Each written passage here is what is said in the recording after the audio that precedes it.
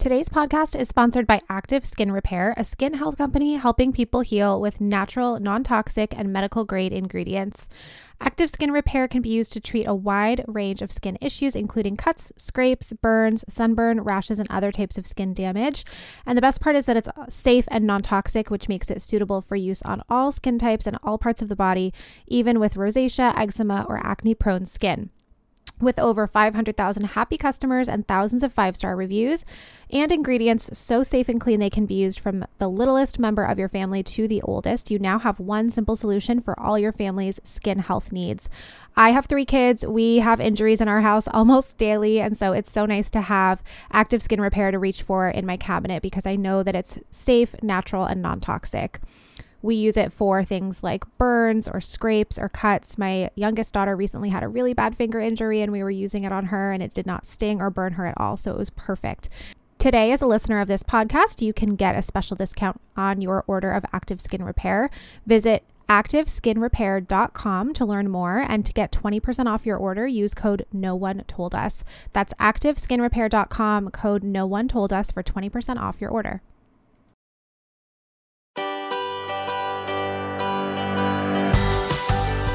Kate, thank you so much for joining me today. We've had these talks many times now, both on and off Instagram, and I just feel so lucky to know you and have you as a friend and like Insta pal. And I know that you've helped so many moms from my community on Hey Sleepy Baby. They thank me for sharing your page all the time because I think you're just like this voice of, I don't know, you just do such a good job in your stories of showing moms that like, if you're in the thick of it with babies right now, it's not going to always be that way. And like, you will find yourself again, you'll find your joy again, you'll do things for yourself again someday because you have kids that are a little bit older. How old are they now? They're 7 and 9 now, which is wild. Yeah. Thanks, Rachel. I really appreciate that. I mean, I try to show up honestly. I'm always kind of aware of showing all sides of things, balancing not being like scary or pessimistic, but also not being toxically positive and adding to that whole narrative. So I appreciate that reflection, that it lands well with you and your people. Yeah, absolutely. And I think a lot of people kind of find you through the avenue of wanting to learn more about their anxiety. Yeah, me, which is like, I think my audience definitely gravitates towards maybe the more anxious side, especially obviously when it comes to baby sleep. That's like a huge source of anxiety for so many parents. And for me as a first-time mom, I didn't know about it at the time because I had only really heard of postpartum depression. But now that I'm 5 years out of it, I can look back and say that it was probably postpartum anxiety. And how that manifested for me was a lot of sleep stuff, like kind of obsessing about sleep and all of that. And I think a lot of the moms that find me on Instagram, you know, kind of feel that pressure and that anxiety too. And so finding you is really helpful for them to kind of, I don't want to use the term normalize because it's not necessarily normal to have this postpartum anxiety to the level that it's affecting your life, but for them to just kind of feel seen by you and to know that their experience is valid. So the first thing I want to kind of talk about and get out of the way, because we've talked about this so many times before, is like, how do we know when something is normal? How do we know when it teeters on not normal? And I think this is probably a huge discussion that we could have, and I don't want to spend too much time on it, but there is this trend on social media, especially where it's like normalizing things like intrusive thoughts or normalizing things like, you know, ritualistic behaviors in motherhood or obsessing about your baby and checking on them every 20 seconds and things like that. Yes. And I think a lot of people probably find comfort in seeing things like that, but then we maybe go too far in normalizing those types of behaviors, right? Yeah. And I think there's ways of, you know, for anybody listening to succinctly understand, okay, what's normal, what's not, and what that line is. So whether we're talking about anxiety, depression, even like relationship conflicts, stress, in any other ways in life, people always ask, like, is this normal? At what point is it not normal? And a really simple way of thinking about this is once this thing, whether it's anxiety, depression, whatever, starts to significantly impact your life, and in a big way. So not just like, oh, I have pangs of worry and that's uncomfortable, but I still live my life normally. That's normal, right? If it's, I no longer live out my values and the things that I want to do, and I don't get to be the person I want to be because of this anxiety or because of the depression. That's not normal. And I say that in a way that is, it's not judgmental. It's more like, you don't have to accept that that's just how you're supposed to feel. So I know online, sometimes I'll post about things like postpartum anxiety isn't normal. And some people react to that. They don't like that. And I will always say as a therapist, like, it's not normal to significantly suffer all the time. I will never accept that. I think, yes, as humans, we're going to suffer sometimes. Yes, as mothers with babies, we're going to have some anxiety, but it's not normal or okay to be debilitated by these things where you don't get to live a full life. So that's always my kind of deciding point of, is this impacting you? It's always the impact. So things are only a problem once they start causing a problem. Okay. Does that land? Yes, for sure. And I think that's a helpful way to think about it because, like you said, like, we're moms. We, of course, love our kids. We're going to worry about them. That's all very natural. But like you said, like, when it starts to kind of impact your daily functioning, or when it impacts you in a way where you don't want to ever leave your baby, or you're not getting sleep because you want to check on them all night, or things like that, then it's definitely worth a closer look. Totally. And we'll talk about intrusive thoughts for sure at some point, but that's a really good one because, yes, it's normal to have intrusive thoughts. Literally every human has had an intrusive thought. That's what our brains do. That's how we're wired to think of scary, weird things, but those don't impact people in the same way. So sometimes people will be like, oh gosh, I have intrusive thoughts. Does that mean I have anxiety? No, definitely not. That just means you're human with a human brain, right? But if that thought now is making you change your life and you're maneuvering around that thought, you're trying to avoid the thought, you're obsessing over the thought, that's a problem. That's more likely to be anxiety. So let's just dive right into that while you're already talking about it. Sure. So what is it about becoming a mother or a parent that makes intrusive thoughts maybe come online more than you noticed before? Or what would tip them into the area of not being, like you said, normal? Or like problem zone. Yeah. And like, why does it happen more to parents, right? Yeah, exactly. So first of all, intrusive thoughts, for anybody who isn't familiar with this, that these are images, it could be thoughts, it could be like a movie scene as well, that just burst into your mind. So you didn't ask for this, you didn't create it, you have nothing to do with it. It's just like, boom, you see this thing.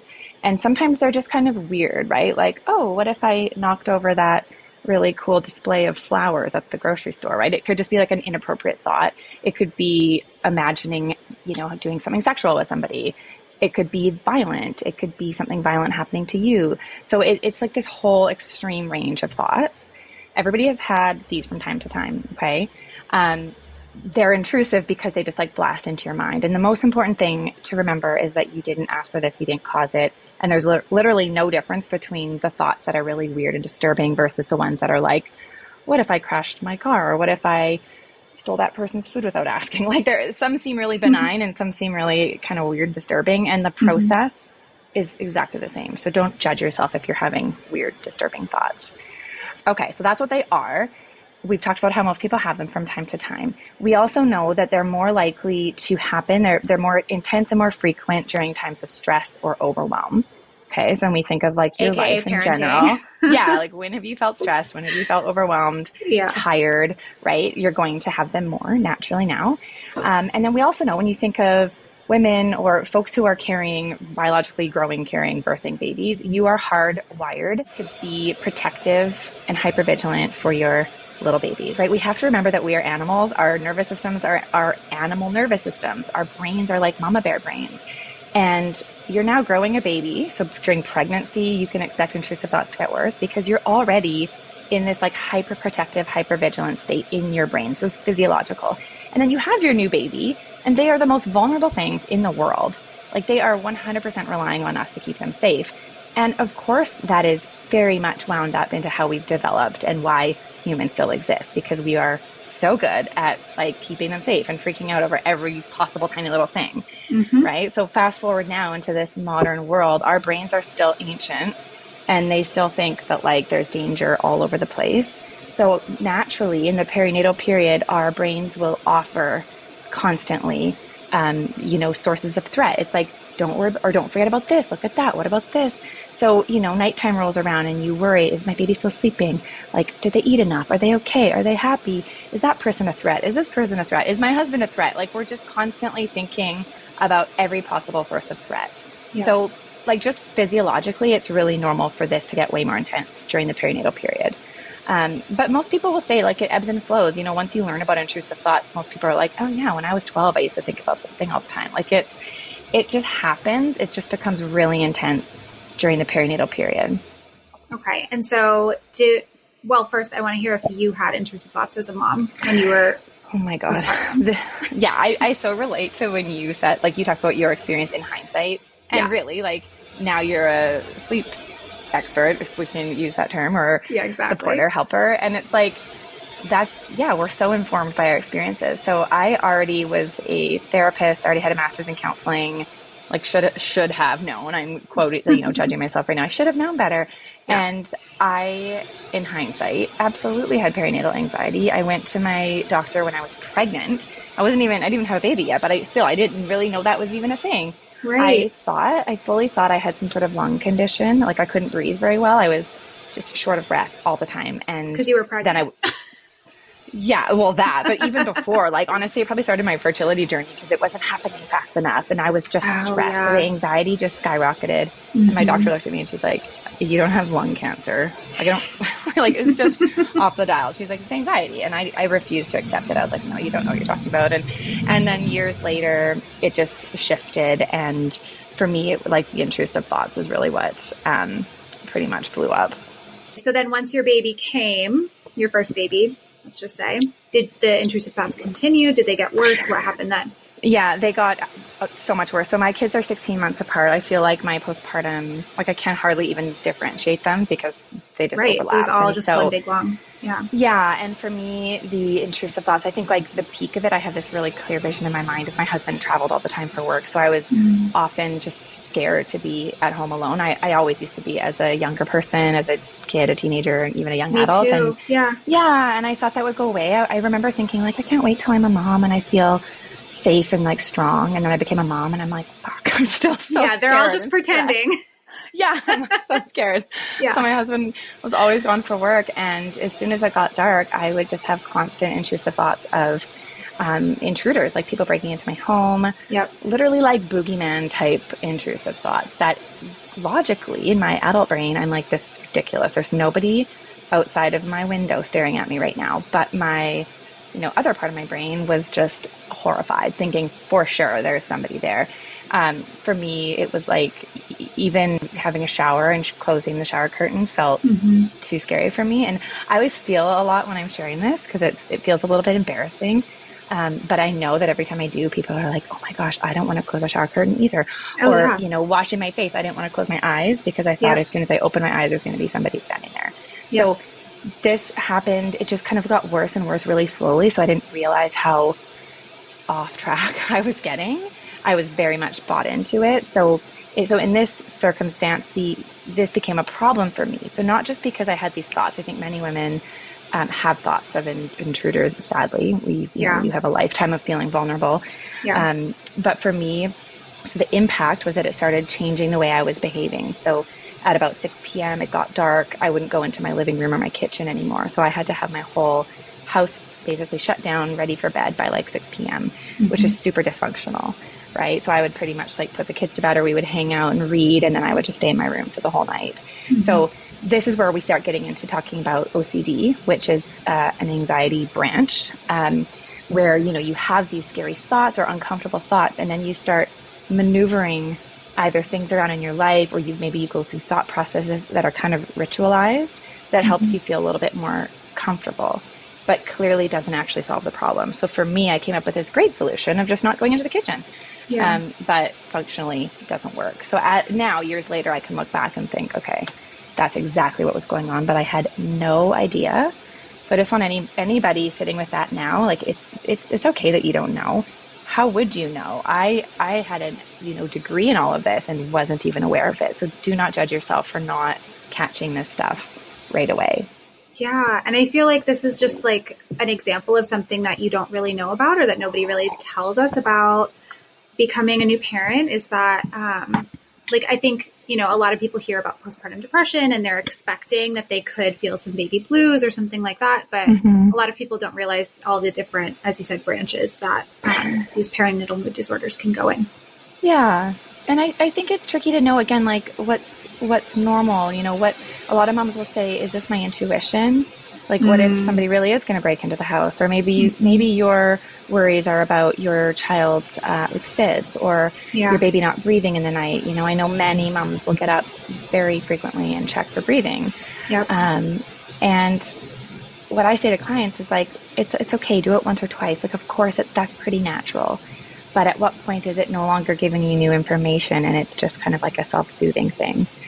But yeah, it's endless in the different ways that this can show up. I would just say, for anybody listening, if there's anything that you're just like, I wonder if that might be part of this, just like reach out to a therapist. At the end, we can talk about like ways to get support and who to connect with.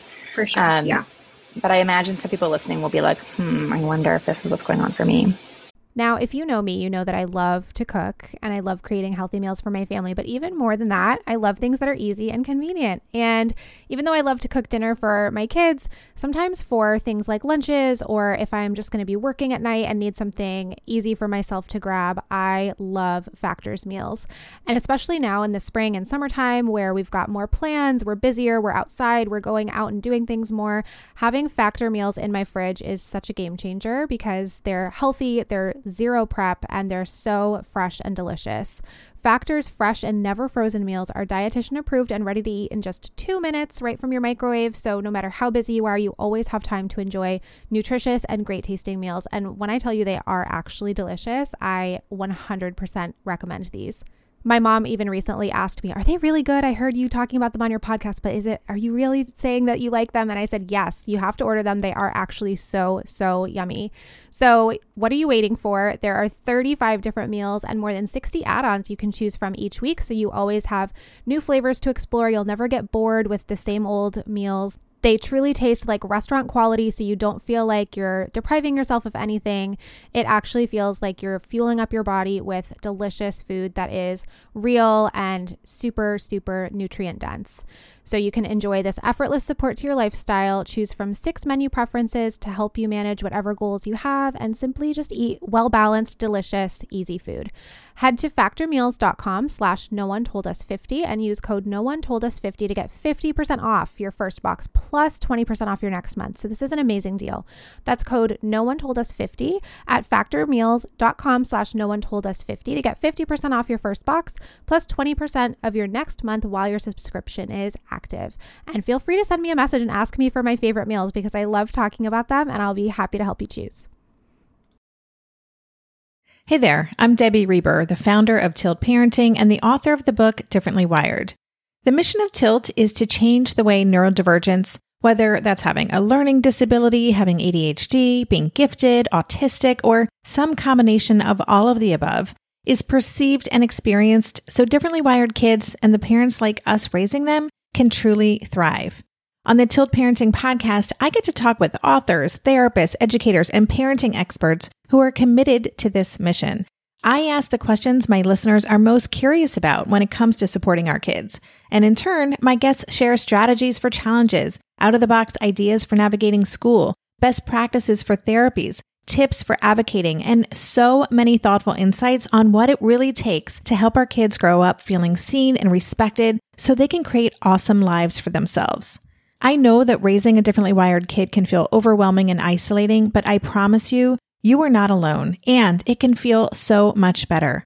If you're on this parenting journey, come listen to Tilt Parenting. Together, we can shift this paradigm and show up for our exceptional kids with hope, possibility, and joy. Yeah.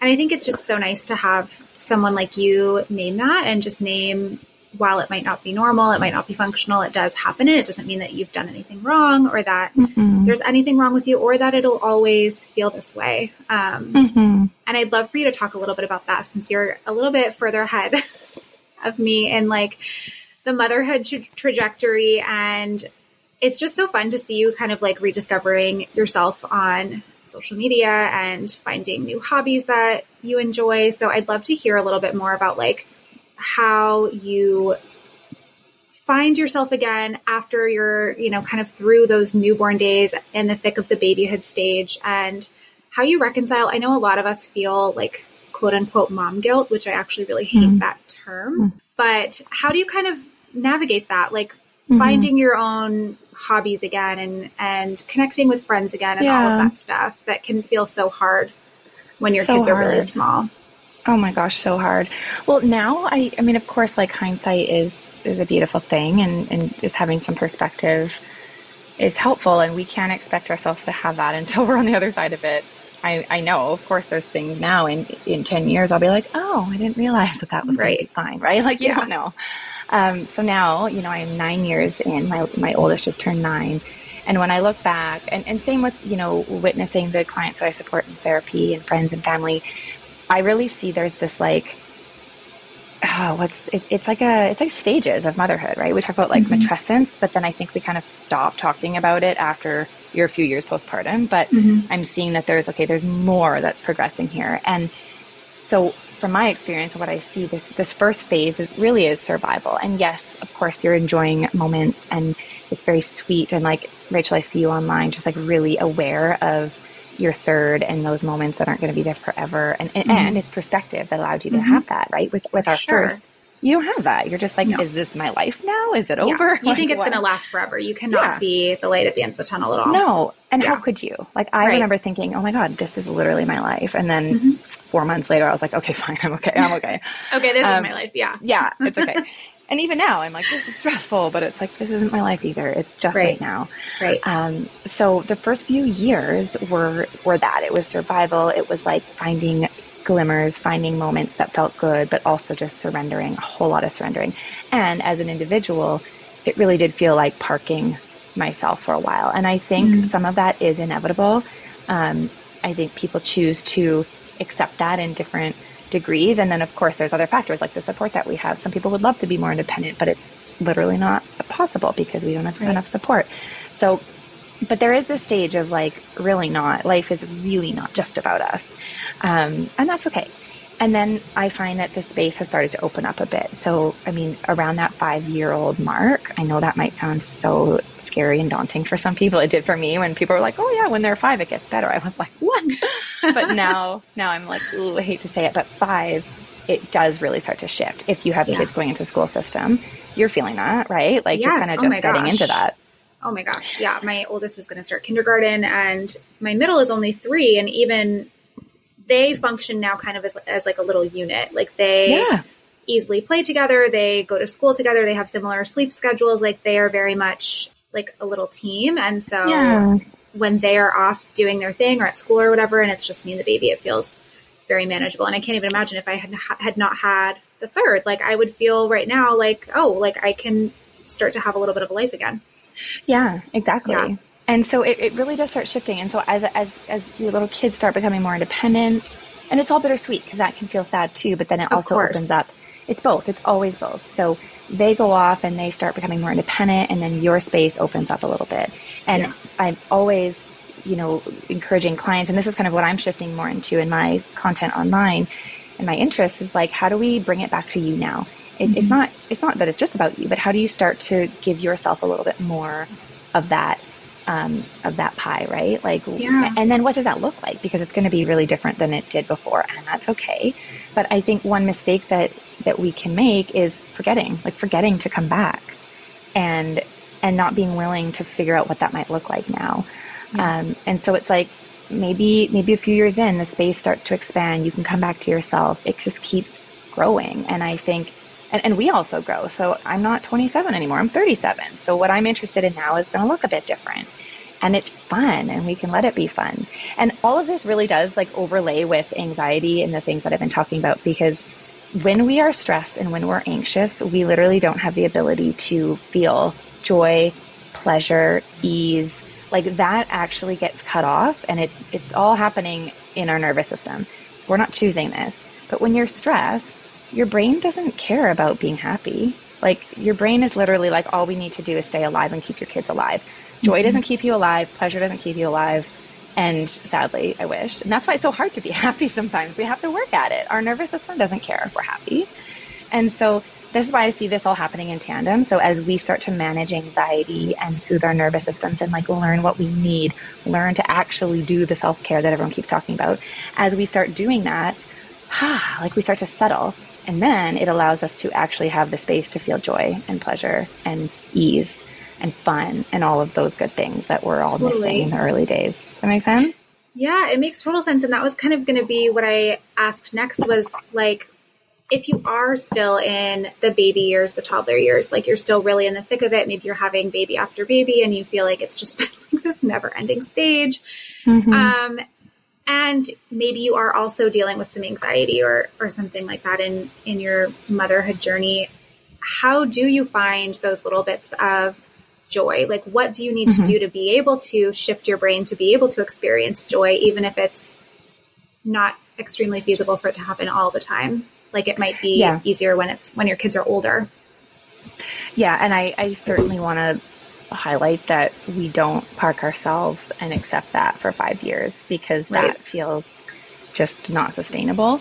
I want people to know that it becomes easier, like the space will expand, but to not give up on it when you're in the thick of it. I really like this idea, and you might have heard about it lately. Online, people are talking about glimmers. And this is coming from literature around the nervous system and polyvagal theory, which is a whole other topic, but super interesting. And it's really similar to gratitude or noticing sweet moments, because that is what joy is. Nobody has a day that's like 12 hours of straight joy. Right. And like nobody gets that, right? We get a moment, we get like a delicious sip of coffee, we get a sweet hug. And then it's usually followed by a scream or a demand or a chore or like something hard or a bill or, and so, and that's just life. And so what we need to do in the early days is like consciously search for the glimmers, search for the moments that you can note as being great. Like, and there's different ways you could do this. So you could try, mindfulness, we need to be mindful. We need to be paying attention in the moment to catch them. It might be when you're holding your baby and finally they get a good latch and you're like, like just that relief of it working. Like maybe that's your glimmer today. Or maybe it's like your partner brought you a hot cup of tea. It's like, that was really nice. So one of these things in and of themselves isn't going to be enough, but it's making sure that we notice the good things. Our brains don't naturally notice them. Our brain will always notice the bad things because, again, we need to avoid that to stay alive. It's all survival. So we have to like really force and learn the skill of noticing the good things. So one way to start to teach your brain to do that is like jotting down 5 things at the end of the day that went well, right? They don't have to be profound, but it could be like, oh, it was sunny today, thank God. Or like, oh, I had this nice exchange with the woman at the grocery store. Like it could be simple things, but if you write it down, it starts to teach your brain the skill of noticing. I love that. Those are like, a couple little concrete takeaways, but you have to make it explicit. Otherwise the joy, we bypass it and all we notice is the tough stuff. Okay. I love that. Okay. So let's talk a little bit more about nervous system regulation, because I think that's something that a lot of moms struggle with, whether they have actual clinical anxiety or not. I think when we have young kids and it's constant like sensory overload and, like constant information coming in, whether it's being touched constantly, being screamed at constantly, the baby just has never ending needs. We never get a break. How can we start to maybe have a little bit of a practice where, like you just said, you gave us a great tip for like noticing glimmers. What can we do to help ourselves like physically bring our nervous system back down and stay a little bit more regulated in those tougher moments or tougher days?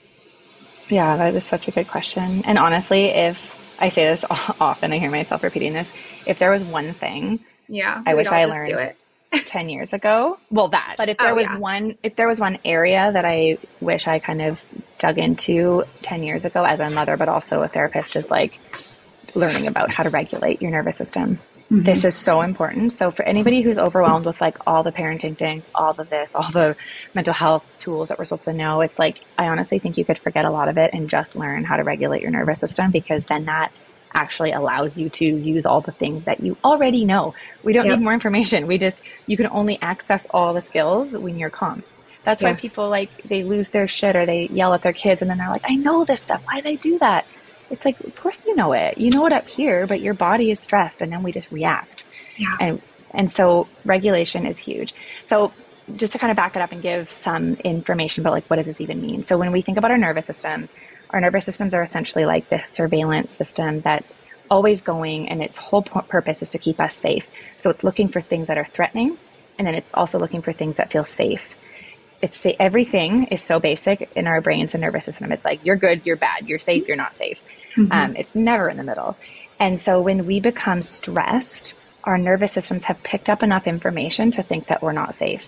And so it flips us into a threat state. That's your dysregulated state. You hear people talk about dysregulation or overwhelm. Anxiety lives up there. It's all kind of the same. We just have different ways of talking about it. So you're dysregulated. You are no longer in your calm state. And it's one or the other. You're either dysregulated or you're regulated. And so most of us, when we're parenting, especially in the early days, there's so many things like noise, demands, clutter and mess. Oh my gosh, yes. Criticism, like self-judgment, criticism from other people, feeling not good enough. So like you scroll online and you see all these amazing, quote, amazing examples of what everyone's doing so much better than you. And then you feel bad about yourself. That shows up as like a threat to your nervous system. So all these things make us overwhelmed. And before we can be the person we want to be and use our parenting skills and use all the things that we learn, we have to calm down. And I know that calm down is such a triggering statement, but really, like, we need to calm down, as Taylor Swift tells us. I know, we need to calm down. Yeah. So I actually just saw a piece. Yeah, I don't know if you saw it. I should have sent it to you. I think it was like New York Times. They just put out this piece about how saying calm down is the worst 2 words you could ever say to your child. And I'm like, I can think of a lot more bad things to say to someone, but totally. calm down is tough.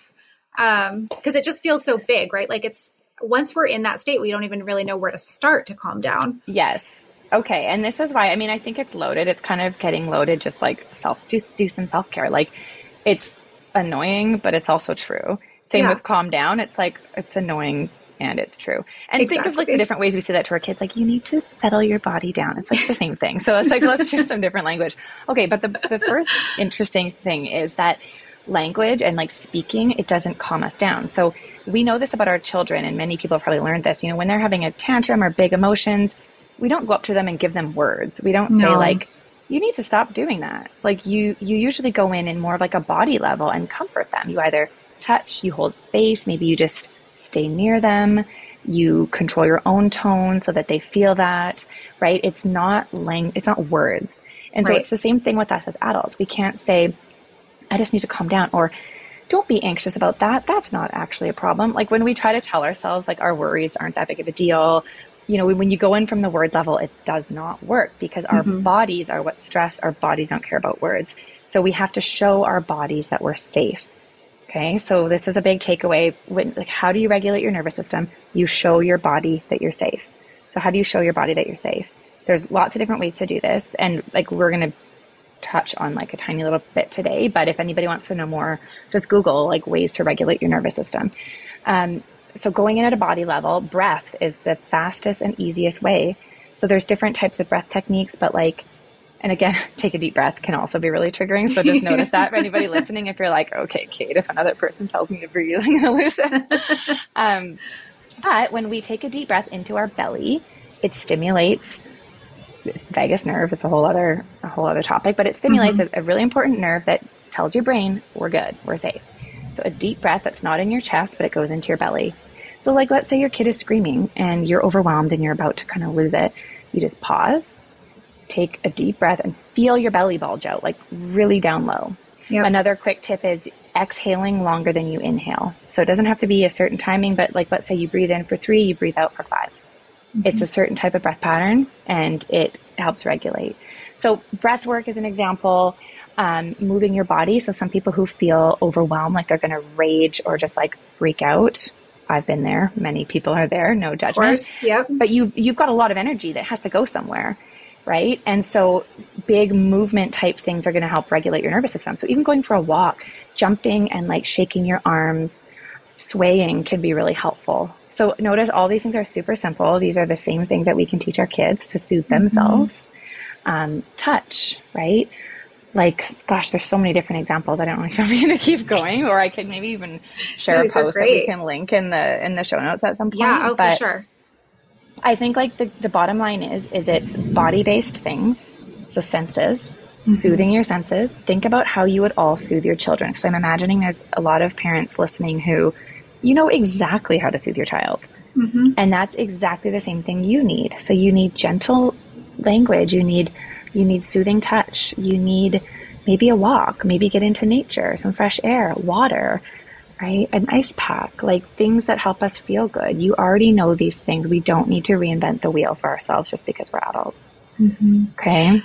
And I think too, like if we look at how our kids express their stress, right? So they're having a huge tantrum. What are they doing? They're moving. Like you said, they're probably hitting, kicking, running away.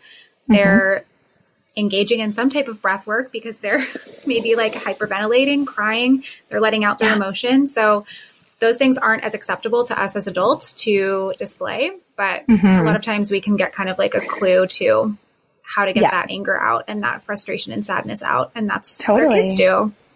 And like the most important thing that we need to do as parents is give yourself a minute, like take a break. Yeah. You know, I often have clients say like, well, I just feel bad, like leaving the room or whatever. It's like, no, that's actually modeling to your child. Oh, and you can narrate, right? Oh, wow, mommy's feeling like I'm so frustrated right now. And you own it. You're not blaming your kid.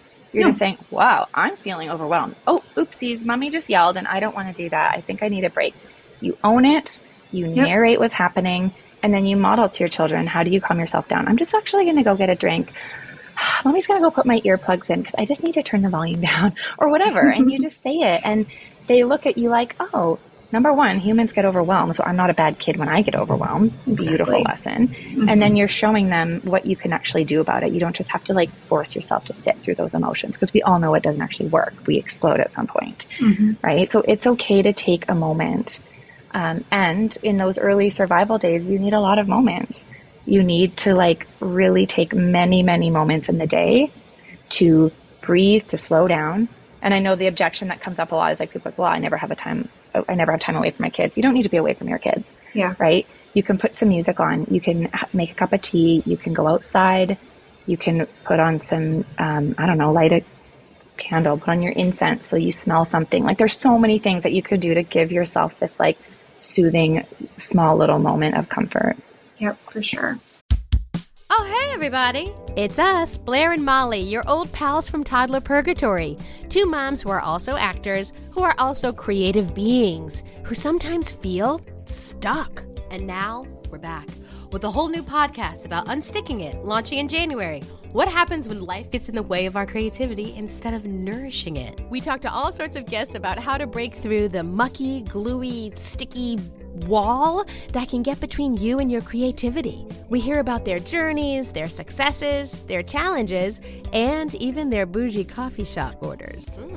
So, join us, won't you, as we deep dive into how to unstick ourselves from the life gunk that can get in the way of our creative freedom. Get out of there, life gunk. Let us help you get back to your best creative self. Look for Unsticking It with Blair and Molly, wherever you listen to podcasts, starting in January. Unsticking It with Blair and Molly, because sometimes life sucks. Unsticking it. No one told us the truth about parenthood. Why? This is the podcast everyone needed before they had kids, because now that those little ones are here, there is a lot to unpack. I'm Rachel Shepardota, and I am your host for the podcast No One Told Us, where we tell the truth about parenting and let you in on all the stuff you really should have known about before having kids. I am the founder of Hey Sleepy Baby, but this podcast is so much more than sleep. We'll be diving into all the topics that you really care about and need to know while you do your best job raising those adorable, tiny humans. Our goal is to just make you feel less alone and less overwhelmed. There are so many things that no one tells us before becoming a parent, and I think that we should really pull back the curtain on becoming a first-time or second-time mom or dad to share the good, the bad, and the ugly. We'll have a little education, a little fun, and a whole lot of heart that goes into each and every episode. So join me and our amazing guests each week to hear us talk about what no one told us. Well, that's all so helpful. I love getting these like tangible tips to give people. And like you said, there's so much more that can be found online. And in particular, your page is wonderful and your courses are wonderful. If people are struggling with anxiety, OCD, intrusive thoughts, depression, like if they feel like they're teetering in the area where it's maybe no longer normal, it's affecting their functioning, affecting their daily life, their enjoyment of their life, what is the first step that you would recommend for them? Yeah, I mean, it's so tricky because I think there's like the ideal support that everybody would have. Like I wish everybody could go to a trained perinatal therapist and like have like 20 sessions and, you know, wouldn't that be receive nice? that kind of love. Like, and yeah, so I wish that everybody could do that. If that feels within your means, then if you're in Canada, I run a team across the country and we're all specializing in perinatal mental health. In the US, you can look at, or outside the US as well, you can look at Postpartum Support International, which I know, Rachel, you speak about often, and we'll tag them in the show notes here. But they have a directory of perinatal mental health specialists. So I would say definitely find somebody, if you're going to find a therapist who has specialized training. It's really important because the training is very different than what you mostly get in most grad programs. Oh, interesting. And sometimes generalists will sound alarm bells, sometimes that don't need to be sounded. And so it's really important that you feel like this person truly understands what the perinatal experience is. Okay. So that's a great thing. But also, I really do believe in self-help. I believe in like self-education. A lot of this stuff it's not actually that difficult. It's just about getting the right skills and then practicing the skills. So, I mean, I have a course on anxiety. I have a very brief and to the point workshop on intrusive thoughts that is like, it's literally what I teach clients. It works. It's intrusive thoughts and OCD is like the most responsive mental health challenge to therapy and treatment. Like it is so responsive. You just have to learn the right things and practice them and you'll be okay. Like it's profound. Okay. It's so cool. So anybody listening, like do not just suffer through this alone. Like you can absolutely feel better. So self-help resources for sure. Like look at free Instagram accounts, ask them what they would recommend. Do the affordable, like low cost workshops and courses. And then honestly, like really lean into how do you support your overall self, your physical self, calm your nervous system, figuring out like what works for me. We're all different. Like I know for me, if I don't exercise for like 4 days, my mental health tanks. It's like my husband. I wish I had that to motivate me, but unfortunately, it's not enough to motivate me. I just like suffer. But I know it. Like I know if things feel really rough, I just need to like get back on the train, and within a few days, I'll feel better. Yeah, not everyone's like that, right? Some people are like, I need my friends. I need my friend time. So like be a bit of a detective with yourselves. What do you need? It's going to look different for everyone. What's helped you in the past? And then be willing to look for the low-hanging fruit. Like don't accept the objection of like, I don't have time because I'm too busy. Like I know you are all busy and it feels like it's impossible, but don't give up on yourself because unfortunately, no one's going to swoop in and then do it for you. At some point, we have to be the ones that say like, okay, enough is enough. I need a minute. I need 10 minutes. Yep. I need a night off. Like, how can that look for you in your life? And don't give up on yourself. Yeah. Cause it'll just fester. Like I am so that person where I'm like, I don't have time. I have too much work to do. I don't have childcare. The baby won't take a bottle. Like I'm just like the queen of excuses when it comes to not taking time for myself. And I should dig deeper with my therapist about why I feel like I don't deserve a break or can't take a break because I can. I do have a support system and a lot of people don't. Yeah. So, don't keep telling yourself those stories about how you can't or don't deserve it or have the time for it. And a big story is that I need to be away from my children in order to take care of myself. And that is just, we have to reject that. Of course it's easier. Like, oh my gosh, of course it's way easier if you don't have to be around them all the time. Or if you get a break, if you want to look at it, but that just traps you to feel like you've got no options for years. Excuse me. So actually I did a post, like a community roundup post about realistic self-care ideas from parents that you can do with your kids around. Oh, I love that. It's so like such easy stuff, but things like you share where you have your little skincare caddy beside your bed. That's not going to save your mental health, but it probably feels pretty nice. Yeah, it feels great. It's better than not doing it. Totally. And like, sure, I would rather go to like a really lovely cafe, like with my girlfriend, and sip like, I don't know, right? But like, what's the next best thing that is realistic in your life? And go for that. Well, and what are the things that you can yeah. realistically incorporate more than, I mean, I can't go meet my girlfriends every single day, but I could put a podcast or a audiobook in my ears and take a long walk with my baby. And like, that's great Yes. for both of us. And, you know, Totally. those are the types of routines that you really can incorporate. Yeah. I had a post on that a few years ago, I think now maybe, because I think Noe was a baby, but I did a similar one where I was like, it was the pandemic, right? Like I couldn't go anywhere. I couldn't see my friends, couldn't do anything. My husband was an essential worker, so I had like no support from anybody. And so I kind of did have to get creative. And I did a similar thing where I kind of crowdsourced some ideas. And my favorite thing at the time was like taking a bath with my baby. Like she would lose her mind if her dad tried to take her at night. So I was literally glued to her 24/7. And so I was like, I really want to take a bath. So yeah, we're taking a bath together. Yeah. And it was actually really nice and sweet. And, you know, not something I would do all the time, but it kind of just did give me that idea of like, I don't actually have to leave her to take a little bit of care of myself. Yes. Yeah. You refuse to accept that this is impossible or had to look a certain way. I know for me, you know, now it feels like, how could that have made a difference? But I remember at the time it really did. When my kids were little, I was putting on music for them all day long. Like I was listening to like Kid Bop, I don't know, like those playlists. And I kind of like that stuff sometimes. Like I'm okay with it. But it was like, it was in a low season where I just felt like crap. And I was coloring like Paw Patrol coloring books with them. Like I love to do art with my kids. And I was like, why am I surrounding myself with shit I don't get any joy from? What? Yeah. And it just kind of occurred to me, I'm going to start playing my music. I ordered myself a really beautiful adult coloring book and beautiful felt pens. And I put them in a container and I said, Mommy's felt pens, do not touch. And I kept them nice because they were at the age where they were just like smashing things and everything was ruined. Yeah. And I'm like, this is actually an opportunity for a bit of joy. I'm sitting at the table for an hour anyway, coloring. Why wouldn't I color something beautiful? It's so subtle and so small, but like the intention behind it is I matter too. I don't need to sacrifice everything. And that's where we actually have some choice that we forget to see.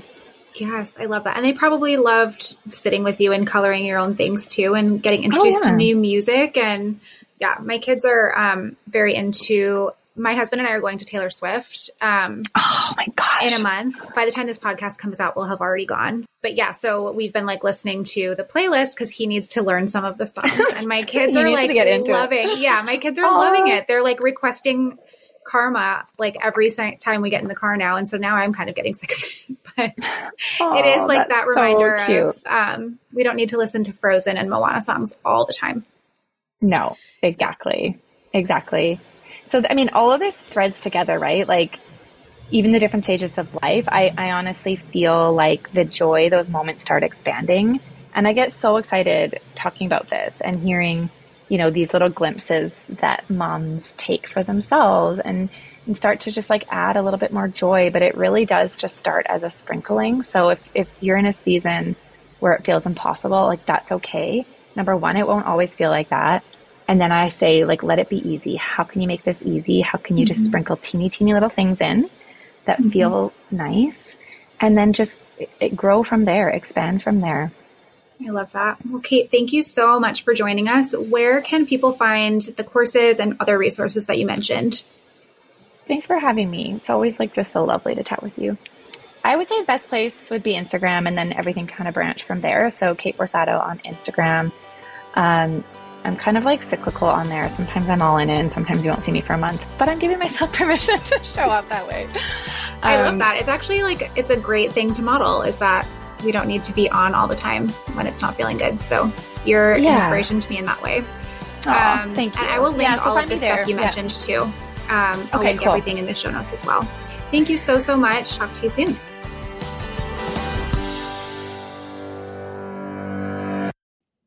Feel like you're the martyr in your family? You're not alone. Hey, this is Joanne. And Bree. And we're from the No Guilt Mom podcast. Bree, we talk to a lot of moms. Yeah, we sure do. And if you're a mom who has a to-do list that is so massive that you get overwhelmed and you shut down, or if you fall into the habit of doing everything for everyone and don't know how to change it, we can help you become a no-guilt mom. We're going to take you from family martyr to family model. That's role model, so that you role model the behavior that you want to see out of your kids. You're going to go from being tired and overwhelmed to energized and guilt-free. Every week, you'll get actionable strategies that you can implement right away from the experts that we interview and from us. We also have a whole lot of fun, so check out the No Guilt Mom podcast everywhere you listen to your favorite shows.